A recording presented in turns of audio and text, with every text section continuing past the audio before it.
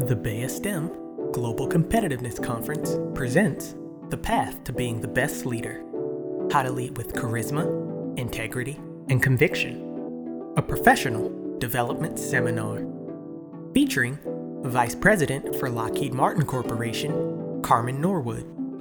Advanced Technical Content Developer for NetApp Incorporated, Mariama Beamer. Director for Raytheon Company, Olu Bolton. And Manufacturing Engineering Director for General Motors, Toya Jackson. The quality of an organization's leadership and management is critical to its success. This is true at team, department, and organizational levels. However, what's the secret to that quality? How do you ensure it throughout the organization? How do you become an excellent leader and manager yourself? As with any professional skills, the skills of leadership and management can be learned and practiced. This course is specifically designed to help you do just that, whatever your role in the organization. Without further ado, the BaySTEM Global Competitiveness Conference presents The Path to Being the Best Leader: How to Lead with Charisma, Integrity, and Conviction. Featuring Carmen Norwood, Mariama Beamer, Olu Bolton, and Toya Jackson.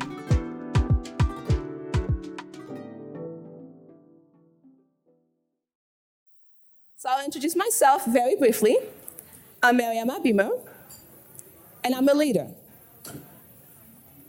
And so are you, right? Each and every one of you in this room, you are a leader. So if you came in here today, we are here to present on how to lead with charisma, integrity, and conviction. So if you came to learn how to be a leader, well, I'm here to tell you are already a leader. So what we're going to talk about are the different types of leadership, and probably you are going to see yourself in some of those types. Maybe one, maybe all. So I encourage you to pay attention and see where you can see yourself, or potentially other people that you've worked with, right? So it does not matter, right? Leadership is not a title. It doesn't matter if you are a student here or if you are at the highest level in your company. We are all leaders. So we are going to dive into that today, and we are going to talk about charisma, what it means to be charismatic as a leader. Very important, right? We're going to talk about integrity, and we are going to talk about conviction. I think those are very powerful terms, and we are going to explore them today. I am so excited. We have an amazing panel, and you guys are going to get to meet them. I met them, and I'm so grateful for that. So just to set expectations, how we are going to do is first, we're going to have Carmen present on those different types of leadership, okay? So that's important, so pay attention to that. And after that, we are gonna have fun with Hot Topic. Anyone familiar with The View? Yeah? Okay. So it's gonna be Hot Topic style.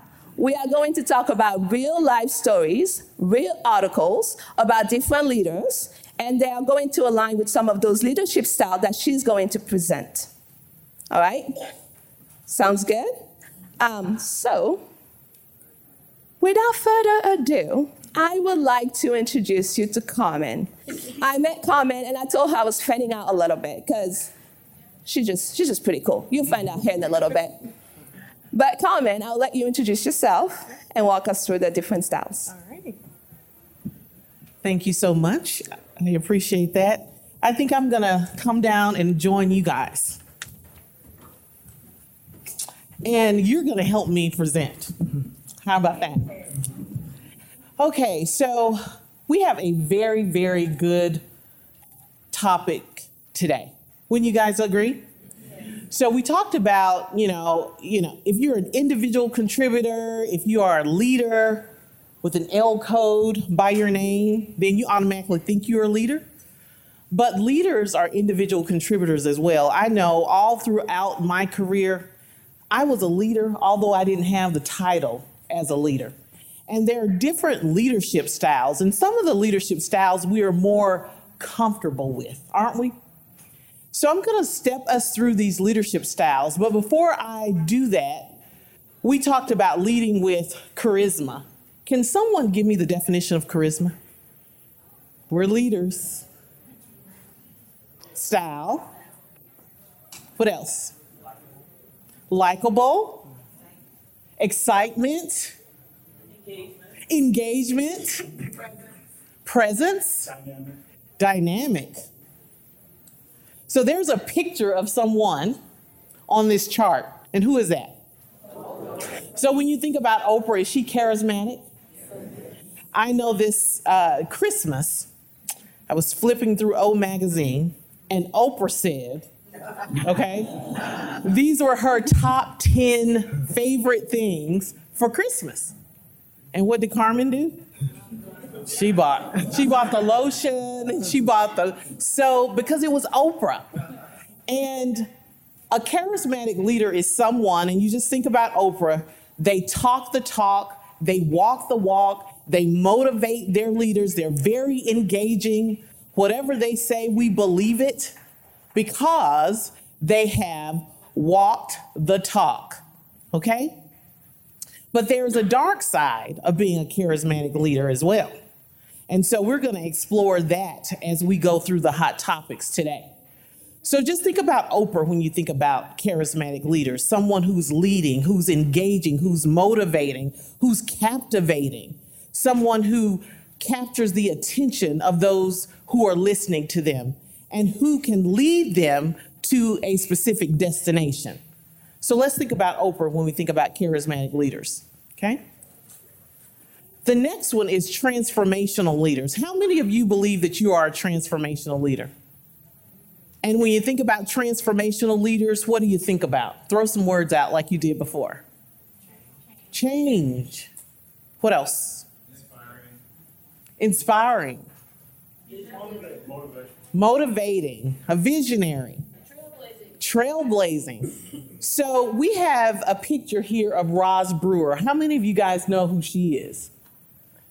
So she, at one time, was on the board of Lockheed Martin, but she was also the CEO of Sam's Club at one time. And now I think she's the COO at Starbucks. Okay? What really impressed me about Roz Brewer is when she went to Sam's Club, she really brought transformation to Sam's. If you go to Sam's now, you don't need someone to check you out, do you? You can go and check yourself out. So she brought a lot of that change to Sam's, increased the sales at Sam's, and provided a whole different experience. She's a transformational leader, a visionary. How do we get to the next state? Okay, so that's a transformational leader. What about democratic leaders? What do you think about? Fair. Consensus. More team-oriented. Team-oriented. Very collaborative, right? So instead of a democratic leader saying my way or the highway, do it this way, they talk to their team. What do you think? What are those ideas? And they harness those ideas in order to drive the business forward. So the picture you see there is the CEO of Google. And you think about Google, what do you think about? Innovation, right? They have really changed how we do business in a lot of ways, right? Information right at our fingertips, a lot of innovation there. And so he is thought of as a more democratic leader where he reached out into the workforce to get their ideas and thoughts, okay? Laissez-faire. What does that mean? Hands off. Is that good when you're a leader? What do you think? It depends, right? So that's Warren Buffett. He is one of the richest people, right? So when I saw that, I was like, really? He was kind of hands off with his workforce, but that's his style. He only jumped in when he needed to break down a barrier or solve a problem for the workforce, but he was pretty hands off. So that's another type of leadership style. Autocratic leaders. How many people have worked for an autocratic leader? So when you think about an autocratic leader, what do you think about? Status quo? Dictatorship. Strict. Demanding. Micromanager. All those are really, really good words. And I'm just curious, how did you feel when you worked for an autocratic leader? Stifled.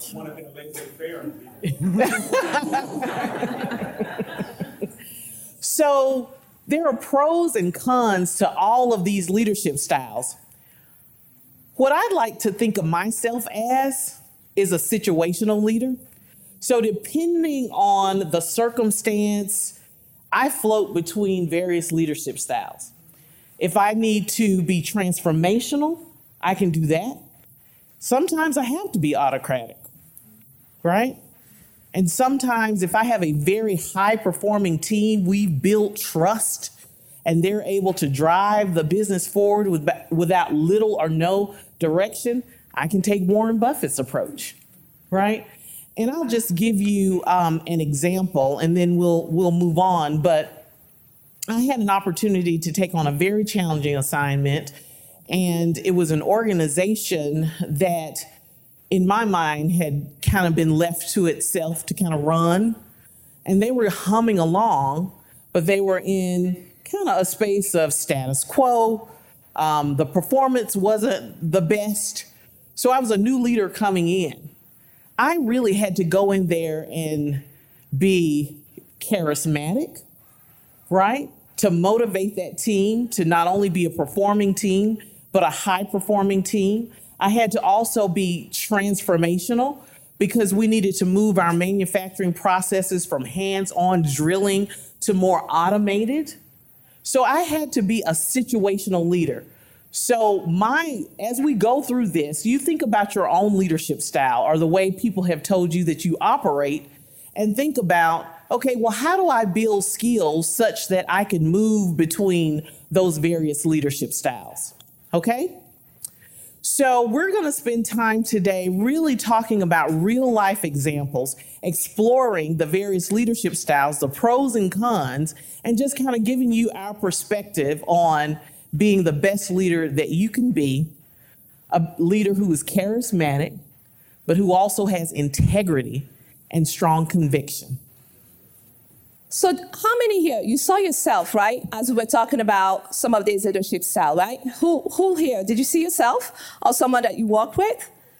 I love this because what we've just done is we've level set the room. Carmen just helped us level set the room. So now we all have a common understanding of what we are going to be talking about next. So can we please have a round of applause for Carmen?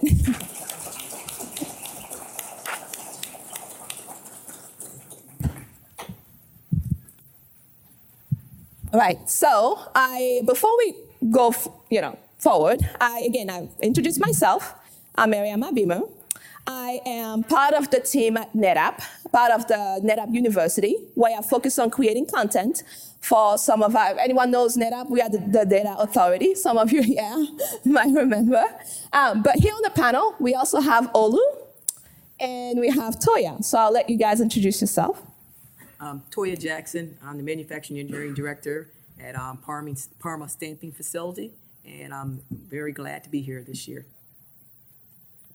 My name is Olu. Good afternoon.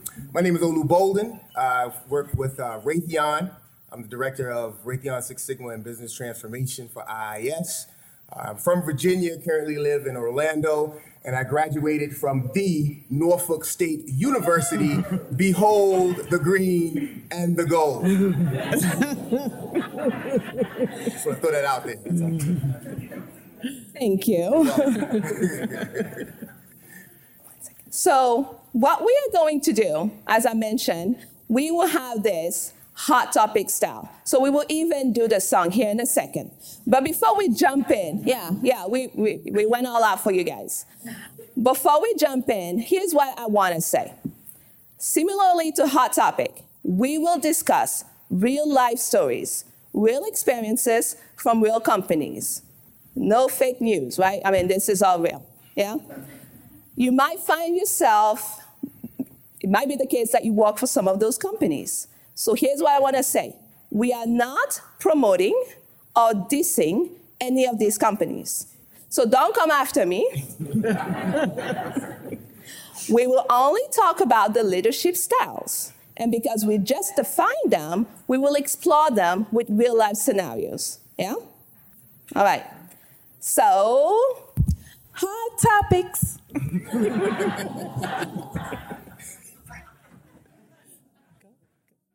So first on there, we will talk about charisma. We've defined charisma earlier, and we've defined charismatic leaders. So our first article is about Delta. Some of you might have heard the story, right, or read it in the news. Basically, in this article, in 2019, the CEO at Delta decided to provide a profit-sharing bonus of $1.6 billion to every eligible employees in the organization. This was all profit sharing. Why? Because he knew that each and every one in his organization, in his company, they were all hard workers. So he made the decision to share the profit, yeah? So the research behind this and covered in this article shows that it's a good business because it supports a corporate culture that encourages employees to offer suggestions and participate in solving company problems. I mean, if you got that bonus, you kind of want to participate, right? But also, it reduces turnover and improves performance and personal motivation. So this is the first article we will talk about. And to my panelists, I would like to ask, what do you all think about this decision, especially for corporation doing this type of profit sharing? So I tell you, every time, and I really only fly Delta Airlines if I can, because the hub is in Atlanta. But every time when I'm sitting there and before we take off, there's a video and the CEO is talking, and you guys who fly Delta, you see it, and he always captures my attention because I believe that he's a very charismatic leader, very engaged with his employees, really understands the pulse of the organization, and he's someone that I could follow. And just reading this article where not only is he a strong leader setting the direction for Delta, they've had record years of profit. He was able to say, hey, it's not just about me. It's about the employees as well. So let's do a little bit of profit sharing. So I believe that was very motivational to the workforce. And you just think about that.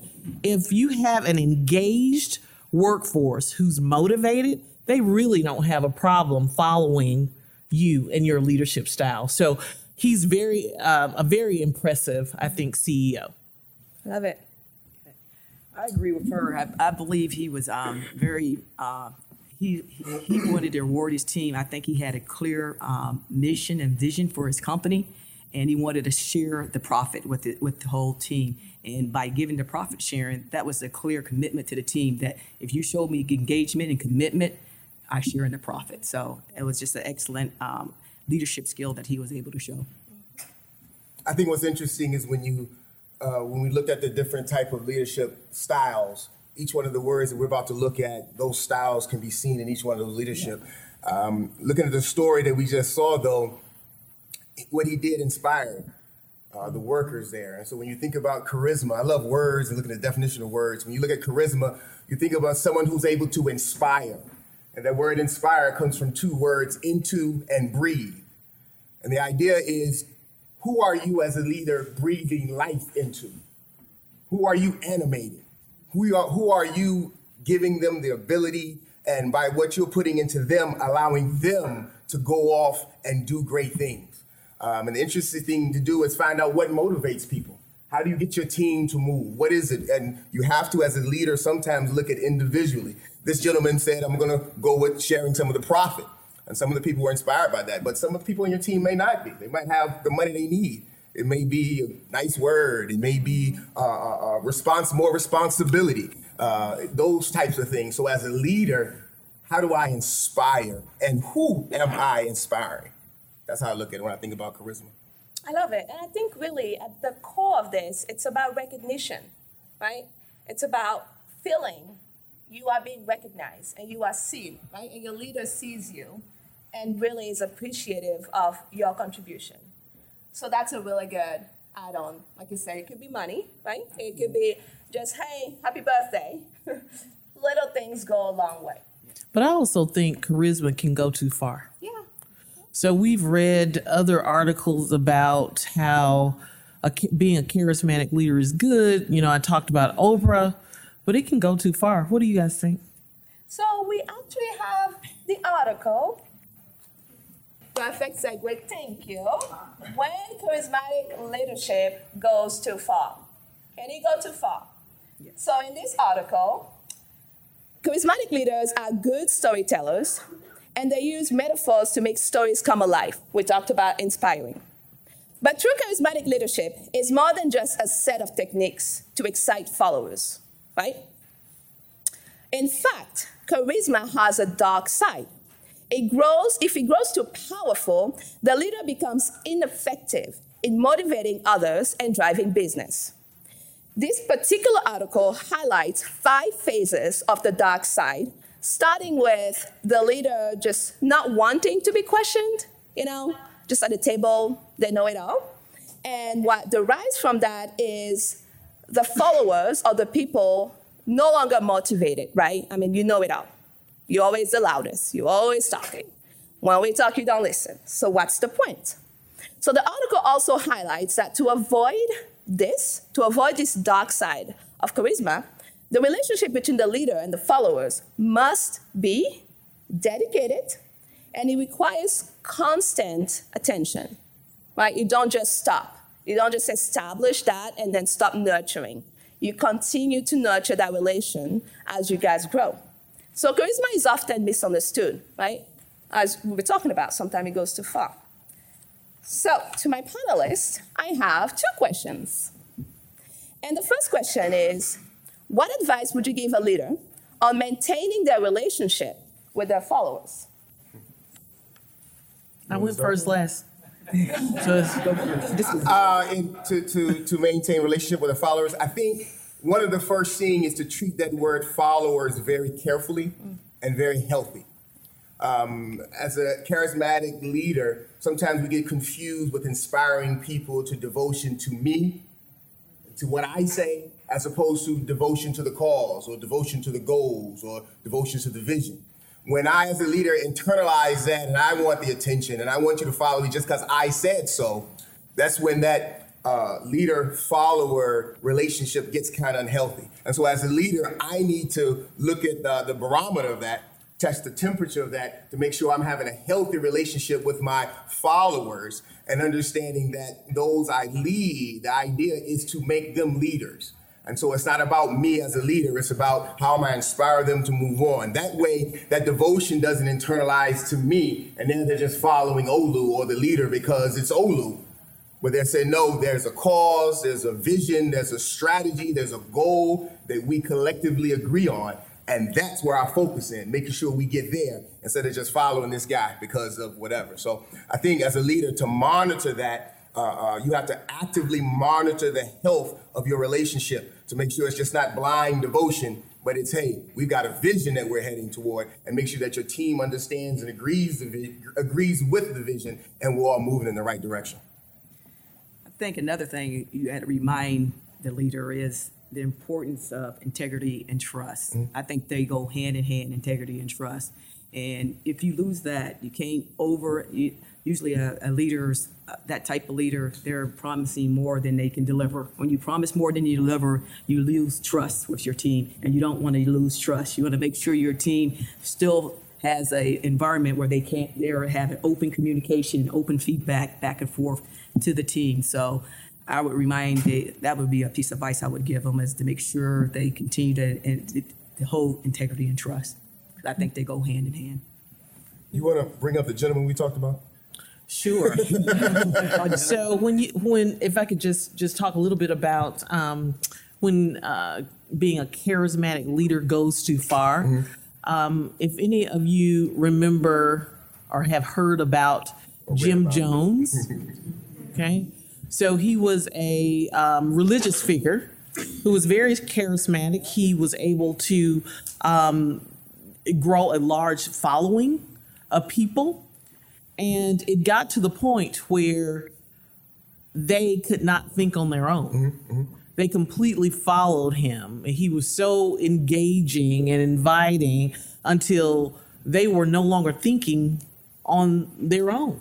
They wouldn't ask questions. They wouldn't question what he was saying. And so he led them on a very destructive path. And so I think there is a balance when we think about charismatic leaders where you are motivating and you're inspiring and people want to follow you.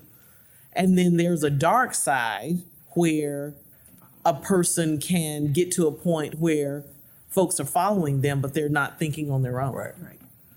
And so as leaders, I think we should be at a point where we can be motivational and inspiring and all of that and drive the business forward and allow folks to still be individuals and think on their own. And just to piggyback off of that, we were talking yesterday, to have charisma or to be a charismatic leader doesn't necessarily that you all rah-rah all the time. That's not what charismatic means. It has an aspect to that, loud, animated people, but charisma has the idea, again, of inspiring. And so those are people who can inspire others to do things with the rah-rah. There are people who can inspire people to do things with a calm, settled foundation that they have amongst themselves and a demeanor. And so I don't want you to think that charisma means, well, that's not I'm an introvert. I'm not really that person that likes to be loud. That does not mean you cannot use charisma to lead. It's just that ability to get others inspired, to get others to move, to get other people to become better. So I'm going to go rogue a little bit because you touched on something real good. Would you say charisma is a skill that you are born with, or is it something that can be learned? Because you mentioned introverts, right? And we hear that all the time. Oh, I'm not very charismatic but can an introvert be charismatic? I'm an introvert. I'm an introvert. No, seriously. A lot of people laughing. No, seriously. No, I am an introvert, but as a leader, I have to learn, and I've learned traits to be able to convey the information that I need to convey to the crowd or to the person I'm talking to. So I am. You left up to me, I'll be in that back corner somewhere with a book just chilling. You won't even know I'm there. But I've learned, based on my responsibilities to lead, to motivate, that sometimes I have to get out of myself and sit in front of a group of people that I don't know. That's all looking at me to say stuff that's supposed to be important and not to mess up. I'm frightened right now. Well, we move on. So let's move on to a true introvert, and I can say, as a true introvert, I think it's something that you learn. And I'll say that because when you get back to, as Carmen said, she was a situational leader. That's what I consider myself. It depends on what's going on. And sometimes you got to let your team lead. And sometimes you might have to be a tail at times as a leader. But I think you learn that as a leader. The longer you lead people, the longer you learn how to access what kind of leader you need to be at the time. What situational leader do you need to be? So I think it is a learned ability. Awesome sauce. Thank you. Hey, Olu, I'll back you up on this. Thank you. Okay, so he came yesterday and he was terrified of us. Not really, but thank you all. My next question, and we'll just briefly touch on this. How have you, as an introvert, I guess everybody here but me, I'm not an introvert. I'm out there. But as an introvert, how have you dealt with a charismatic leader?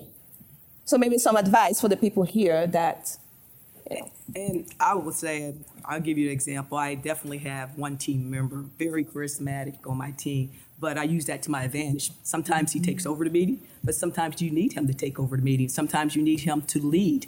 right? When we have people that are not all on the same page, sometimes I have him take them to the room and try to understand what the vision and the mission and purpose that we're trying to, at the time that we're trying to get everybody on the same page. And usually he's the calm one. He's the one that he could talk through the issues. And basically when we come out of the meeting, everybody's like, oh, wow, that was a good idea. But he's that charismatic leader that can bring us all together. And, people listen to him, and he takes the time to listen too. So I think it's important to make sure you understand the strengths of your team. That's a really good summary. Again, being a charismatic leader is all about walking the talk, right? It's about being true to yourself. It's about being consistent in what you do and what you say and how you behave yourself, so people can in turn be inspired by you and be motivated and try to be a better version of themselves. But it's not about being overpowering, right? I have a quote here that says, often, poor leadership is masked by those with the loudest voice and the strongest opinion. So that's not what it's about, right? It's about when you need to say something, you do say something, but you also know to listen, right? So great. Thank you, everyone. We are going to move to the next hot topic. All right, so from charisma, we are going to jump into integrity. So Carmen helped us earlier define this term. So again, we have a good understanding of what this is about. So we have 2 articles on there. So the first one is from the Boeing 737 MAX crisis. Some of you have probably seen this on the news. So real quick. The CEO of Boeing lost his chairman title after 2 crashes of Boeing's 737 MAX, the October 2018 Lion Air crash and March 2019 Ethiopian Airlines crash. They both claims 346 lives. Lessons are, don't put fear of competitors above the interest of customers. Don't rush a flawed product to market to win market share. Don't destroy your credibility by pushing an overly optimistic narrative. This is all covered in the article. So I have questions for our panelists on this particular. Again, we're talking about integrity. So first, what does integrity mean to you? I know we got a chance to hear from the audience and from Carmen, but what does integrity mean to you? I think integrity and trust go hand in hand. I mentioned that before, but I think that's also walking the talk. Mm-hmm. As a leader, you're going to do what you say you're going to do. You're going to deliver what you say you're going to deliver, and that develops. I believe that develops the culture for your team. That if you are the leader, emphasize integrity. I think that's what the team becomes about: is integrity and trust. When I think about integrity as a leader, it's interesting because when you look at integrity, the idea of it is morality. What are your moral principles? And when you look at morals today, morals has the idea of right and wrong, or what's good and bad in behavior and in character. And in a world where right and wrong is fluid, or good and bad is we've taken it from an objective to more of a subjective. So what's right to me might be wrong to you, and what's good for you might be bad to me. And so as a leader, I need to, and we all need to define where our morality is. What sets the basis for good and bad? What sets the basis for right and wrong? And once I understand that and know that my morality is solid and has a good foundation, then my decisions always go back to how I look at right and wrong and good and bad. And the idea is to make sure that I understood that or understand as a leader, and not wait for situations like this where I have to make a decision, because I've already made a deal with myself that, okay, this is my morality, this is right, this is wrong, this is good, this is bad, and I'm gonna stick to that. So as situations come, I can take it, put it on my measuring stick, bad. I need to sound the alarm. I need to let someone know. I need to be open and honest and transparent here, like you were talking about, trustworthy. If something is good. So that's what I think about integrity. It's something that you have to decide way before you get into that situation. Yeah. where's my right and wrong? Where's my good and bad? Make sure there's a standard that I'm going by, because sometimes my opinion, and how I feel at certain times can change. So to understand what that is and then live, direct, and lead with that integrity to make sure my yes is yes, my no is no, and I'm transparent in all my dealings. That's how I look at a leader with integrity. Mm-hmm. And just to add to that, I would say integrity is all about choosing to do the right thing all the time. And from my perspective, working at Lockheed Martin, we have company policies. There are laws that we have to live by. There are guidelines that we have to operate by from a business perspective. We work to establish a culture where employees feel comfortable enough to raise their hand if something is wrong or not in line with those company policies. And then from a leader perspective, it is up to us to ensure that the area in which we work, the company in which we work, the corporation in which we work has an atmosphere, has a culture where people feel comfortable enough to raise their hand, have a place to go when things are not quite right. And in this instance, in this article, maybe that was a little bit lacking there, where employees were driven by, or leaders were driving employees to complete something, to get, a product to market, and they didn't necessarily raise their hand. And so the result of that was very catastrophic. But on the flip side of that, if we think about the Boeing Corporation, and I actually talked to some of my Boeing friends today, the flip side of that is that they did a self-correction. They have new leadership, and that leader is really, really committed to establishing a culture where people will raise their hand and say that something is wrong, and make the necessary changes there. So that shows strong leadership. And as a leader, you want to create, like you said, a culture where people feel safe to do that. Yeah, absolutely. If you are a leader and when someone comes with something wrong or bad, you're chopping the head off, give me the names, you're going all off. You create an environment where people, you know what, I probably should say something, but I don't feel like dealing with that today. So as a leader, we need to make sure that we create an environment such that I'm fair, I'm still stern to the beliefs and to the principles of the company I'm working with, but we create an environment so people can say, you know what, Olu, I saw this happen, it probably shouldn't, I just want to bring it to your attention. I can thank them, and then we can move with those other leadership traits to address that. And like you said, that self-correction that Boeing did was a great example of doing that. But create an environment so that people won't be scared or fear for their jobs or their life to come before you with things like that. But if we just think about that, and these are things that we're saying that we want you to really internalize and take away with, just think about the impact of not having a culture where people raise their hand. Right. I mean, it's a huge impact to the business. You're listening to The Path to Being the Best Leader: How to Lead with Charisma, Integrity, and Conviction, a professional development seminar featuring Carmen Norwood, Mariama Beamer, Olu Bolton, and Toya Jackson. Brought to you by the Global Catalyst for Change, the BASTEM Global Competitiveness Conference, where we make the untapped potential possible.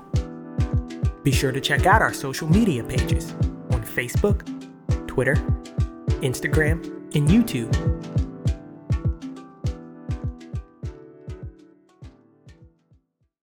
Right. So I like to be practical, right?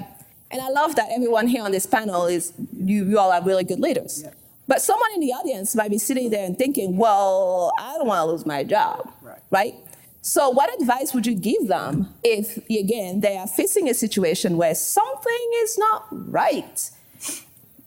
I would hope that you could talk to your leader first, but sometimes that's not the situation. So you got to have a mentor. You got to have, there's policy, so that you have to be able to go to HR. So I'm hoping there's somebody in the company that you can reach out, that you feel that you can reach out to, because if you don't say anything, you're part of the problem, right? You close mouth, you're saying that you agree with what's going on, and you don't. So you should be able to speak up. And I know it's a fear at times to speak up, but it is.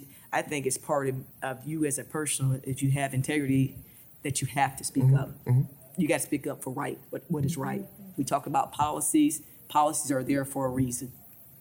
So find someone that you trust and say something. See something, say something, right? You said something yesterday, Olu. You said it's not, integrity is not something you turn off and on. Right. You don't go, ooh, today I feel like I'm going to be 60%. Right. Right? You have it. Yes. Right? You are true to yourself.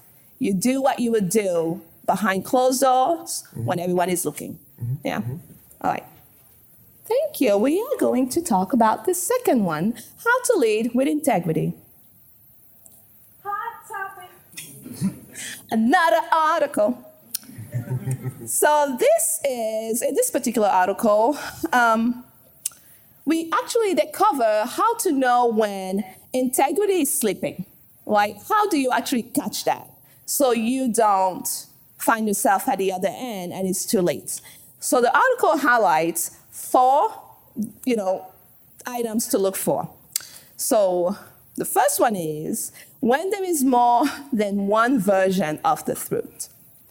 It's like this version of the truth, that other version of the truth, right? It's only one truth. When you see shortcuts in decision making, when personal agendas win out, and when humility takes a back seat. So how to fight that? The article suggests that we need to be responsible corporate citizens.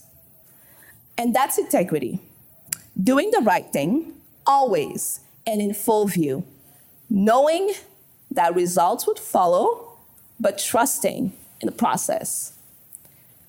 So how can we make this, what I just said, a standard rather than an exception, right? Sometimes it happens. How can we make sure that we catch those slips as they come? So I'll just take it back to what I said earlier. It's very important because we're talking about leadership here, is for the leader to establish a culture where employees feel that they can raise their hand if they see something that's going wrong. And if a leader establishes a culture like that, then an employee wouldn't have any problem coming to that leader and saying, hey, Carmen, I see this problem. Can you help me with this? Or I don't think this is correct. If we don't, as leaders, take on the challenge of ensuring that we have the appropriate culture where employees feel that they can do that, then you're going to have all these mishaps. Culture is the foundation. And so I think that, we need to internalize that as leaders to say, hey, I'm going to work towards having a culture. I was telling the team yesterday, in the area in which I work, in the middle of the area, we have a couch and a few chairs. It's almost like your living area at home. And a lot of times I'll go to that area and talk to my people as opposed to sitting behind my desk and them sitting on the other side, because I want them to feel comfortable talking to me about what's going on, whether it's program performance or whether they believe that there's an issue there. I want to establish a culture where people feel free to talk. And that's important, I think, from a leader perspective. It was funny, my kids always say, Dad, I can't wait till I get grown, that way I can do what I want to do. And the concept is once I get to this position, I get to do what I want to do. Sometimes we think as leaders, finally I made it. Now I can tell everybody what to do, I'm the boss. But being a leader may be more challenging than not. Because what happens now, we've seen in the news, we're seeing powerful people or leaders fall. You open up the newspaper, like, wow, I can't believe he did that. Or I can't believe he said that. Or wow, what happened? It didn't start off with big, massive craziness. It started off with one little, I didn't mention that to, and what happens, you get comfortable as a leader, and then that grows and grows and grows, and the next thing you know, you off the chart.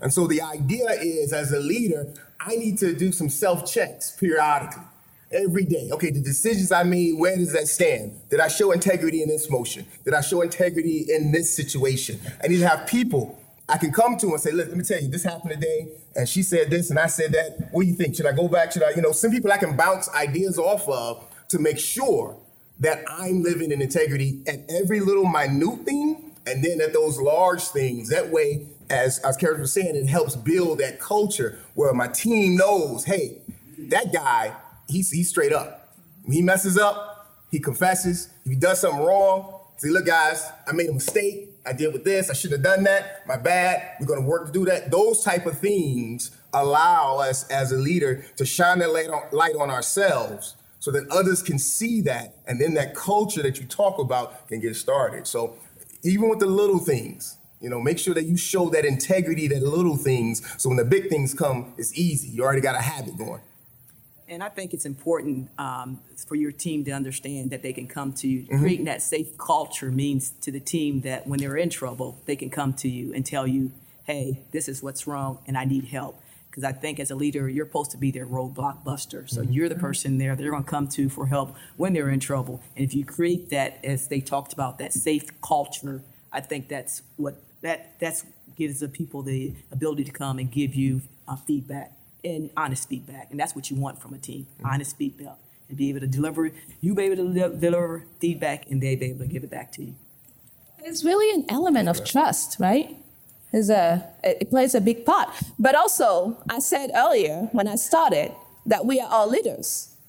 So even though we're saying, the leader does this, the leader does that, that also means you, right? Regardless, again, of your title, you know that when it's time to speak up, you hold your grounds. You say what you have to say, right? And hopefully you are in an environment where trust exists enough to where there are no repercussions, because that's what we are always worried about. So I want to touch a little bit on trust. Any quick advice on how to get that trust? I'll go back to what I said before.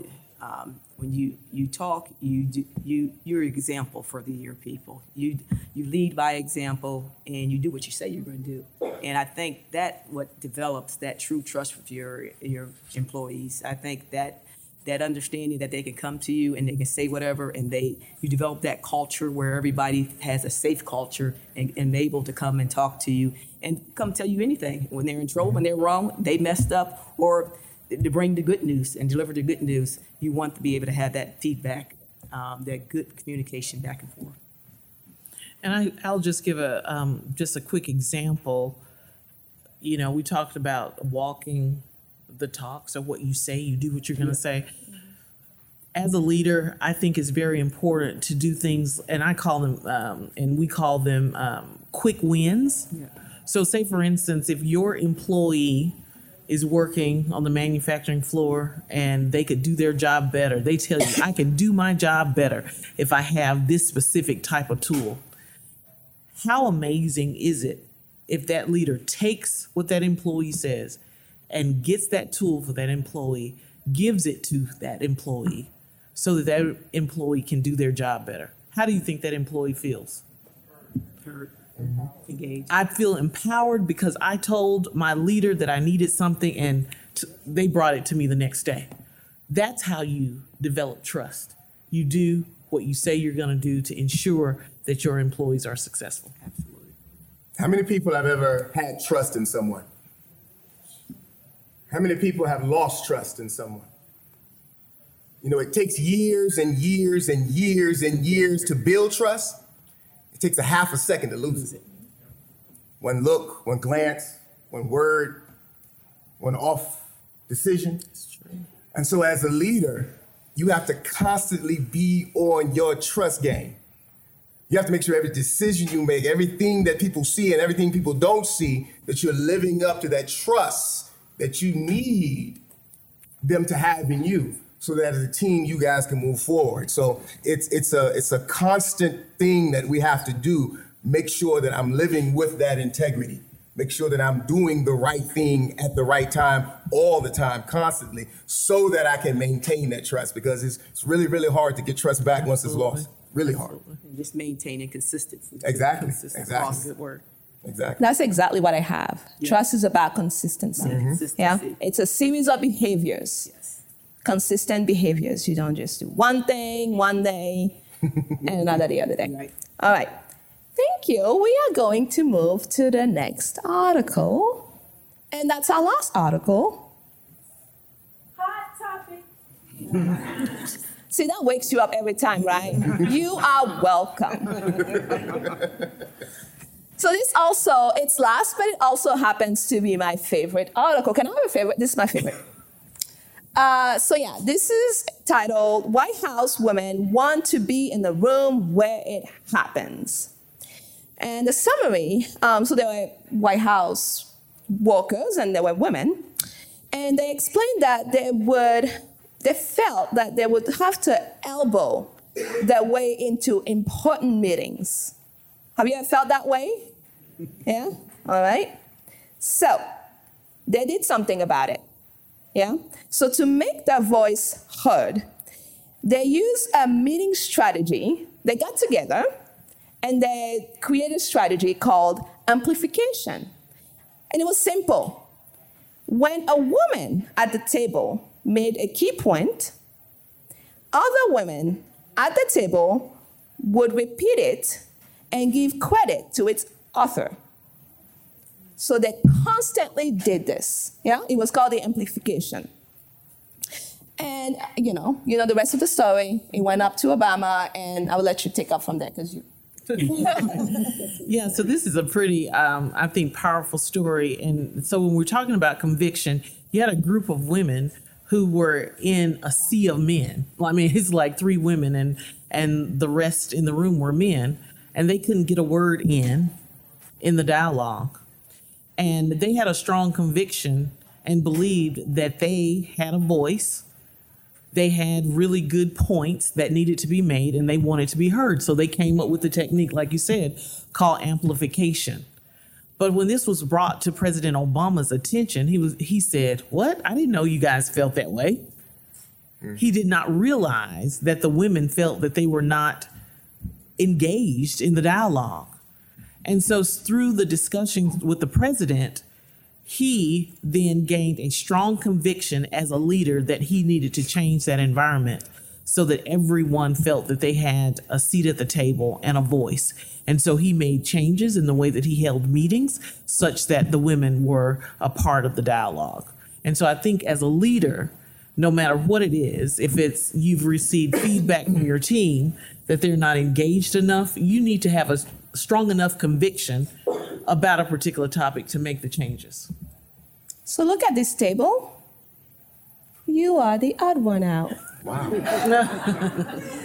So, and the article is flipped, right? So I would like to let you go first. Oh. Here's my question. Are you ready for this?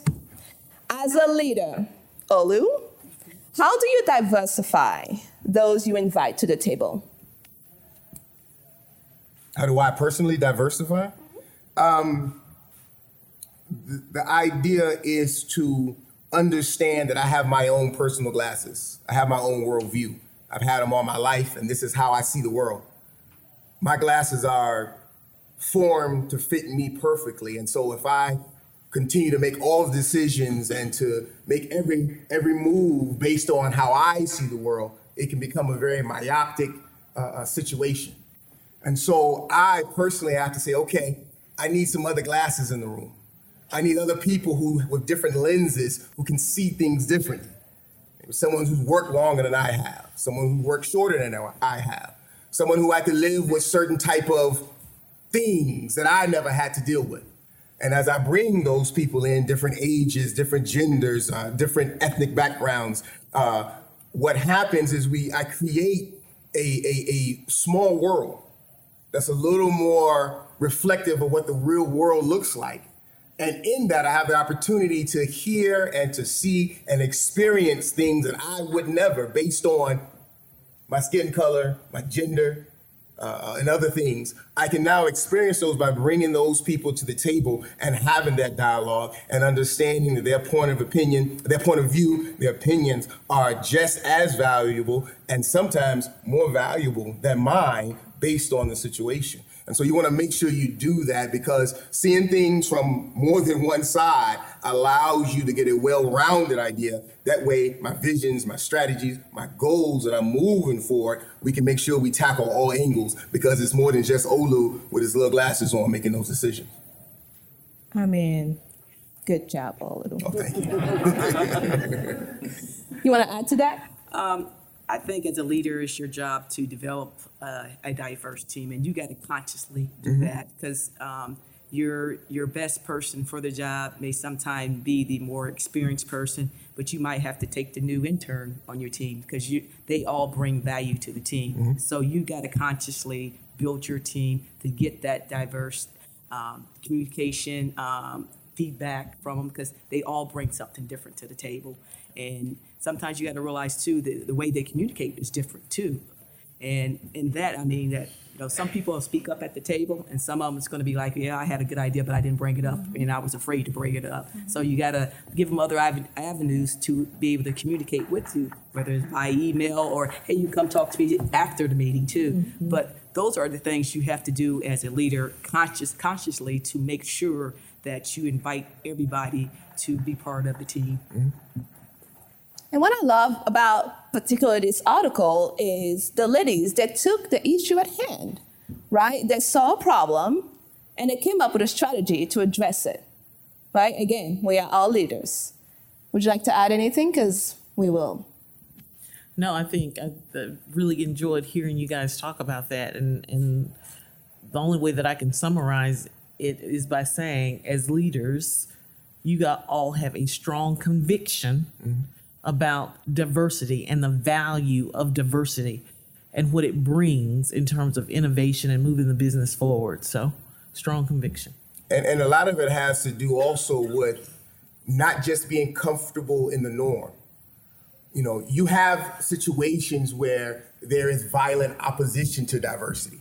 I only want the good old boys, or I only want this type of people. You have that situation. That's easy to see, and a lot of times it's easier to attack that. But when it's more of a nonchalance, when it's more of a, oh, I didn't even know y'all won't say nothing.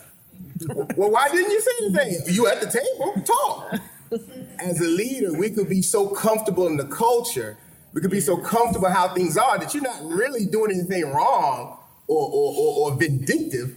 It's just that you are not being active.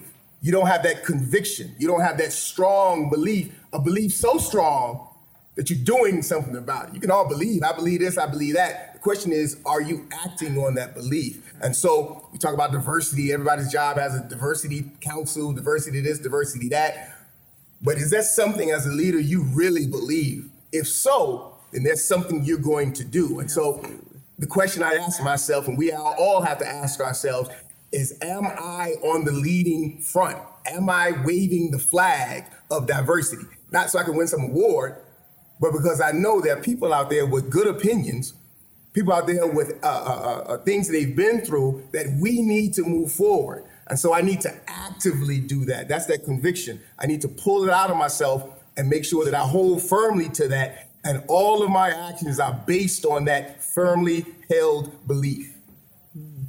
Very good. So if you notice, with what we all shared, I would describe leadership really as a muscle, right?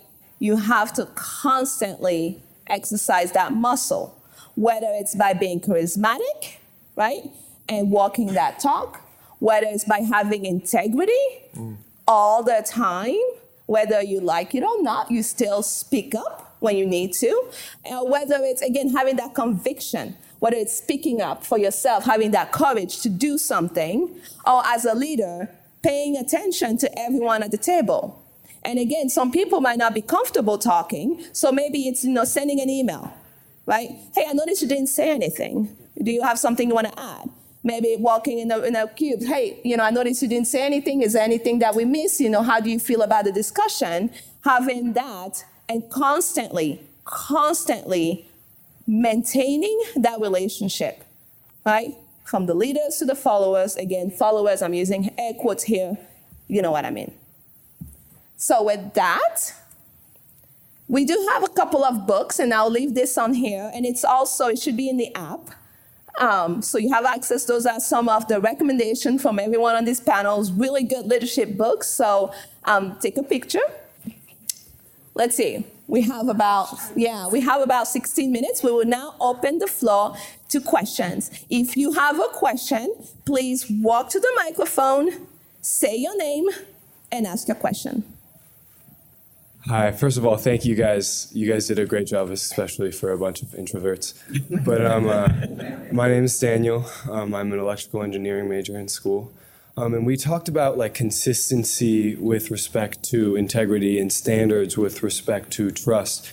And I was just wondering how you manage expectations as a situational leader who might switch from different types of leadership, how you manage the expectations of your not followers, but the people you are around, your team, that kind of stuff, when they're expecting one thing of you and you might come with a different leadership strategy day to day. That's a good question. Thank you. So just to be clear, the situational leader, when we talk about transformational, laissez-faire, all of those those are leadership styles. Mm-hmm. And we use those styles based on the situation at the time, right? So not that my message would change, right? I'm going to be consistent in my message because that's how I gain trust. But depending on the environment, the requirements, I may change how I lead. There may be instances where instead of sitting in a room and saying, hey, John, hey, Mary, what do you think? I might have to flow down specific information, specific requirements that team needs to follow. Mm-hmm. And there is no gray area. This is direction. There may be other situations when we're trying to come up with a change in process or a change in how we do business. And I have to be more democratic. We sit around a room with all the stakeholders and I say, oh, what do you think? And then get all the different perspectives and then make a decision. So those leadership styles, it's not about changing your message because you have to be consistent in order to gain trust.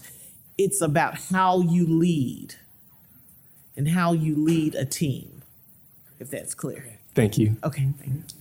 And I want to add to flexibility, right? It's about being able to. But your message doesn't change. Right, yeah.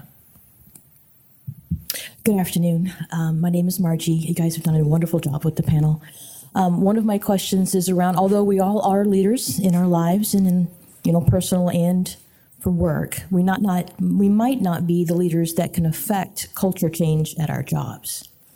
So how can we attempt to help change the culture if we're not, say, the head of the company? Who should we go to if we don't feel we have that culture of being able to speak up? Aside from, obviously an HR conversation in closed doors. Right. That's a great question. Mm-hmm. Well, I guess I said this before. Hopefully your leader is one of the persons that you could talk to. And if not, we have to get mentors, guys, and we have to get allies, and we need to be able to go together and speak up and say what's right and speak up for what's right. I'm an advocate that people should be able to come to me as a leader and tell me there is a problem, because I'm there to support them. And if I can't support their concern or alleviate their concern, because maybe I don't think it's a real concern, but we're going to run down that rabbit track till we figure out, make sure that person is comfortable. So I hope in most companies we have policies in place, and we should also always have a mentor, somebody that you can talk to. And in adding to that too, I like to say volunteering, right? Most companies have different groups, right? Where you don't it's all volunteer based. So it doesn't really matter where you are, right? In the ranking, yes. You all have a voice. Yes. So look out for those and join, participate, be engaged. You never know who is sitting next to you and who is going to listen to you and actually apply what you said. So get out there and join those groups. One of the things that I do at Raytheon inside of business transformation is trying to help all the individuals. We have a term called leading without authority, and I'm sure other companies have that also. The idea of it, I might not be at the top of the totem pole, but I can also lead up, I can lead left, and I can lead right. Absolutely. And it has to do with leadership in my actions. How do I respond to situations where they come up? Then those alongside of me can see, oh, wow, this happened and Olu did X, Y, Z. I can lead by how I react to certain things. I can lead by discussions I have. And then by doing that, those around me and my culture, I can create that kind of mini culture of right or wrong and integrity and conviction and charisma. And that can spread. It has to do with me sharing with coworkers. Hey, let me tell you, this happened the other day. We did X, Y, Z. Just sharing left and right, down and up. That allows you to be able to lead without authority. And then as you do that, you begin to see, I saw that. Good. I'm glad you said that. Mm-hmm. You start to see other people coming out of the shell, and then a small community can grow. Then you can take that to ethics or to HR or even to leadership and say, hey, just like the woman did in the article, this is something we got together amongst ourselves. They didn't wait for Obama to come and say, women, go do this. Yeah. They did this amongst themselves, leading left and right, and then they were able to change the culture from within. So it starts with each one of us individually. That's where it starts. Hello, my name is Jordan Brown. I'm a fourth-year graduating senior from the Florida A&M University, and I am a leader. Yes. So, my question for the panel is, if you're in a situation where you're in a group with many authoritative leaders, very strong personalities, how do you suggest we navigate that kind of situation? Thinking. Yeah. Because I want to ask you a question. Okay. So you're in a room with a lot of leaders who are in authority. Mm-hmm. How do you act today? I know for me, I'm more of like a diplomatic leader. I like hearing all the ideas in a room before I make a decision. And usually in that kind of situation, I lay back and I listen. I try to understand that person and what their goals are before to see if they clash with my own and see if I might be able to get on the same page with them. Mm-hmm. Mm-hmm. Do you feel comfortable speaking up? Yes. This is a different environment, though. Mm-hmm. I mean, I've personally had the same experience that you've had for whatever, because I'm an introvert, right? And I'm a very thoughtful leader. And so when I am in meetings, I don't just talk to talk. I mean, I want a purposeful discussion. Mm-hmm. And we can have this meeting in 10 minutes rather than an hour and a half, But one of the things that I've learned, feedback that I have gotten over time, is about really speaking up in meetings, because sometimes that can be perceived as negative rather than a positive thing. And so I have an executive coach, and one of the things that he told me is, when you're in a meeting, the first 5 minutes, I mean, this is just a technique, say something in that meeting. Mm-hmm. And, it's important for you to be a part of the dialogue. And if you feel that you're not being allowed to speak up in the meetings, that is really when you need to either give feedback to your leader that the way the meeting is managed is not enabling everybody to have a voice at the table, or, take charge and say, okay, I have a question, or I have a statement to make. So there are various ways that you can handle that. And I feel that in many instances with us, because a lot of times we are one of many or one of a few in the room, sometimes it can be a little intimidating, right, to speak up. And sometimes it's in our own heads, and we need to get beyond that. But I will give you the same technique that my executive coach gave me. Say something. Mm-hmm. First 5 or 10 minutes in the meeting, say something. And the more you do it, the more comfortable you get doing it. Mm-hmm. Another technique that I use, because it was really feeling like I may say something that was wrong or whatever, right? And how embarrassing that would be. And I'm an introvert and I'm an overthinker. So I'm thinking, oh my God, what did I do? So I usually prepare for a meeting. I prepare questions ahead of the meeting. To ensure that, I feel comfortable enough to say something in those 5 minutes, because then it gets easier. Mm-hmm. That's real good. Thank you.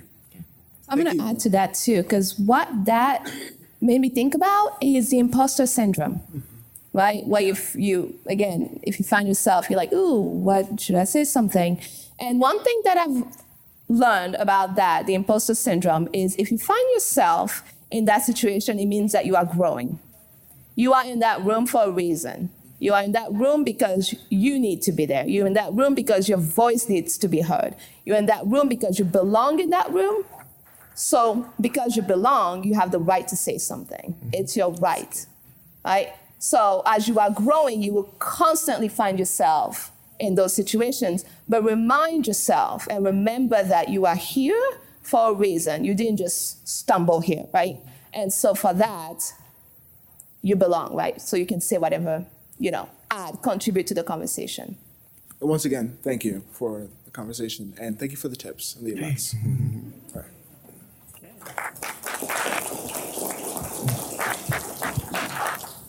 Good afternoon. I would like to thank y'all for being here. I appreciate your time. I didn't really have a question. It was more so an add-on, kind of with the charismatic leadership. I would also say another dark turning point could be not just leading someone down a dark path, but more so pushing people down the dark path.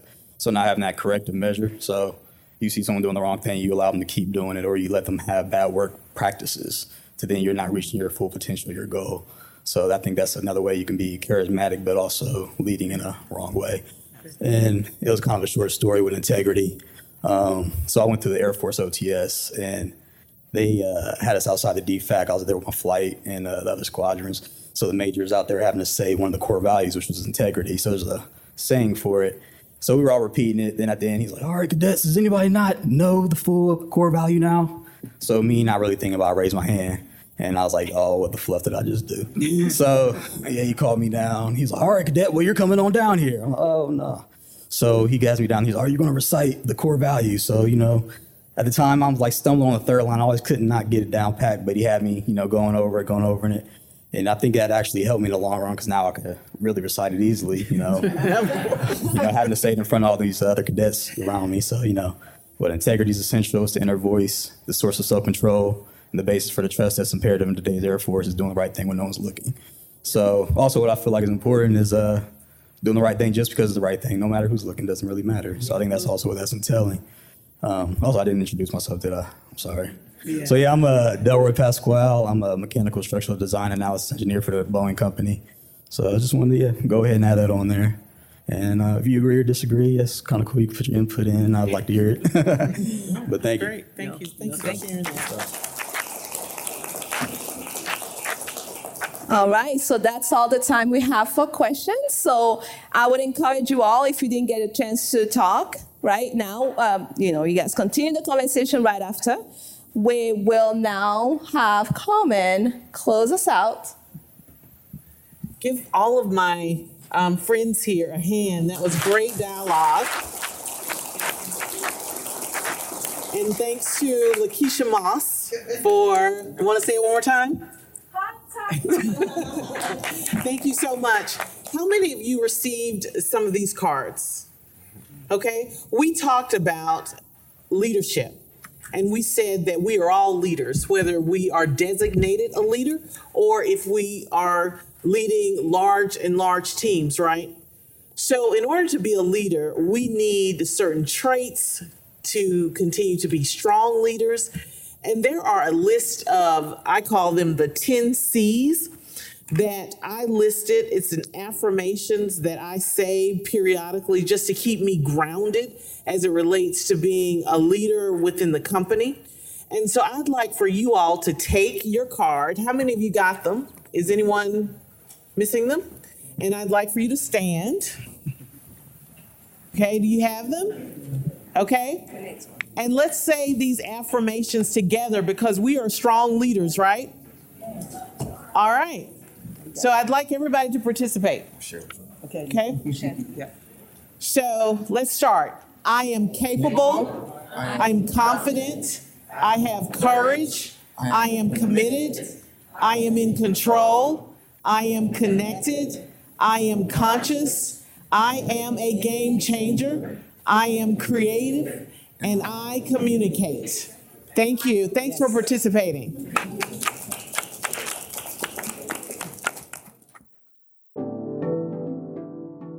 Thank you for listening to The Path to Being the Best Leader: How to Lead with Charisma, Integrity, and Conviction, a professional development seminar. Featuring Vice President for Lockheed Martin Corporation, Carmen Norwood. Advanced Technical Content Developer for NetApp Incorporated, Mariama Beamer. Director for Raytheon Company, Olu Bowden, and Manufacturing Engineering Director for General Motors, Toya Jackson. If you have enjoyed this presentation, be sure to attend the BEA STEM Global Competitiveness Conference. For more information on how you, your company, or organization can take part, visit www.bea.org. For college students, contact us at 410-244-7101.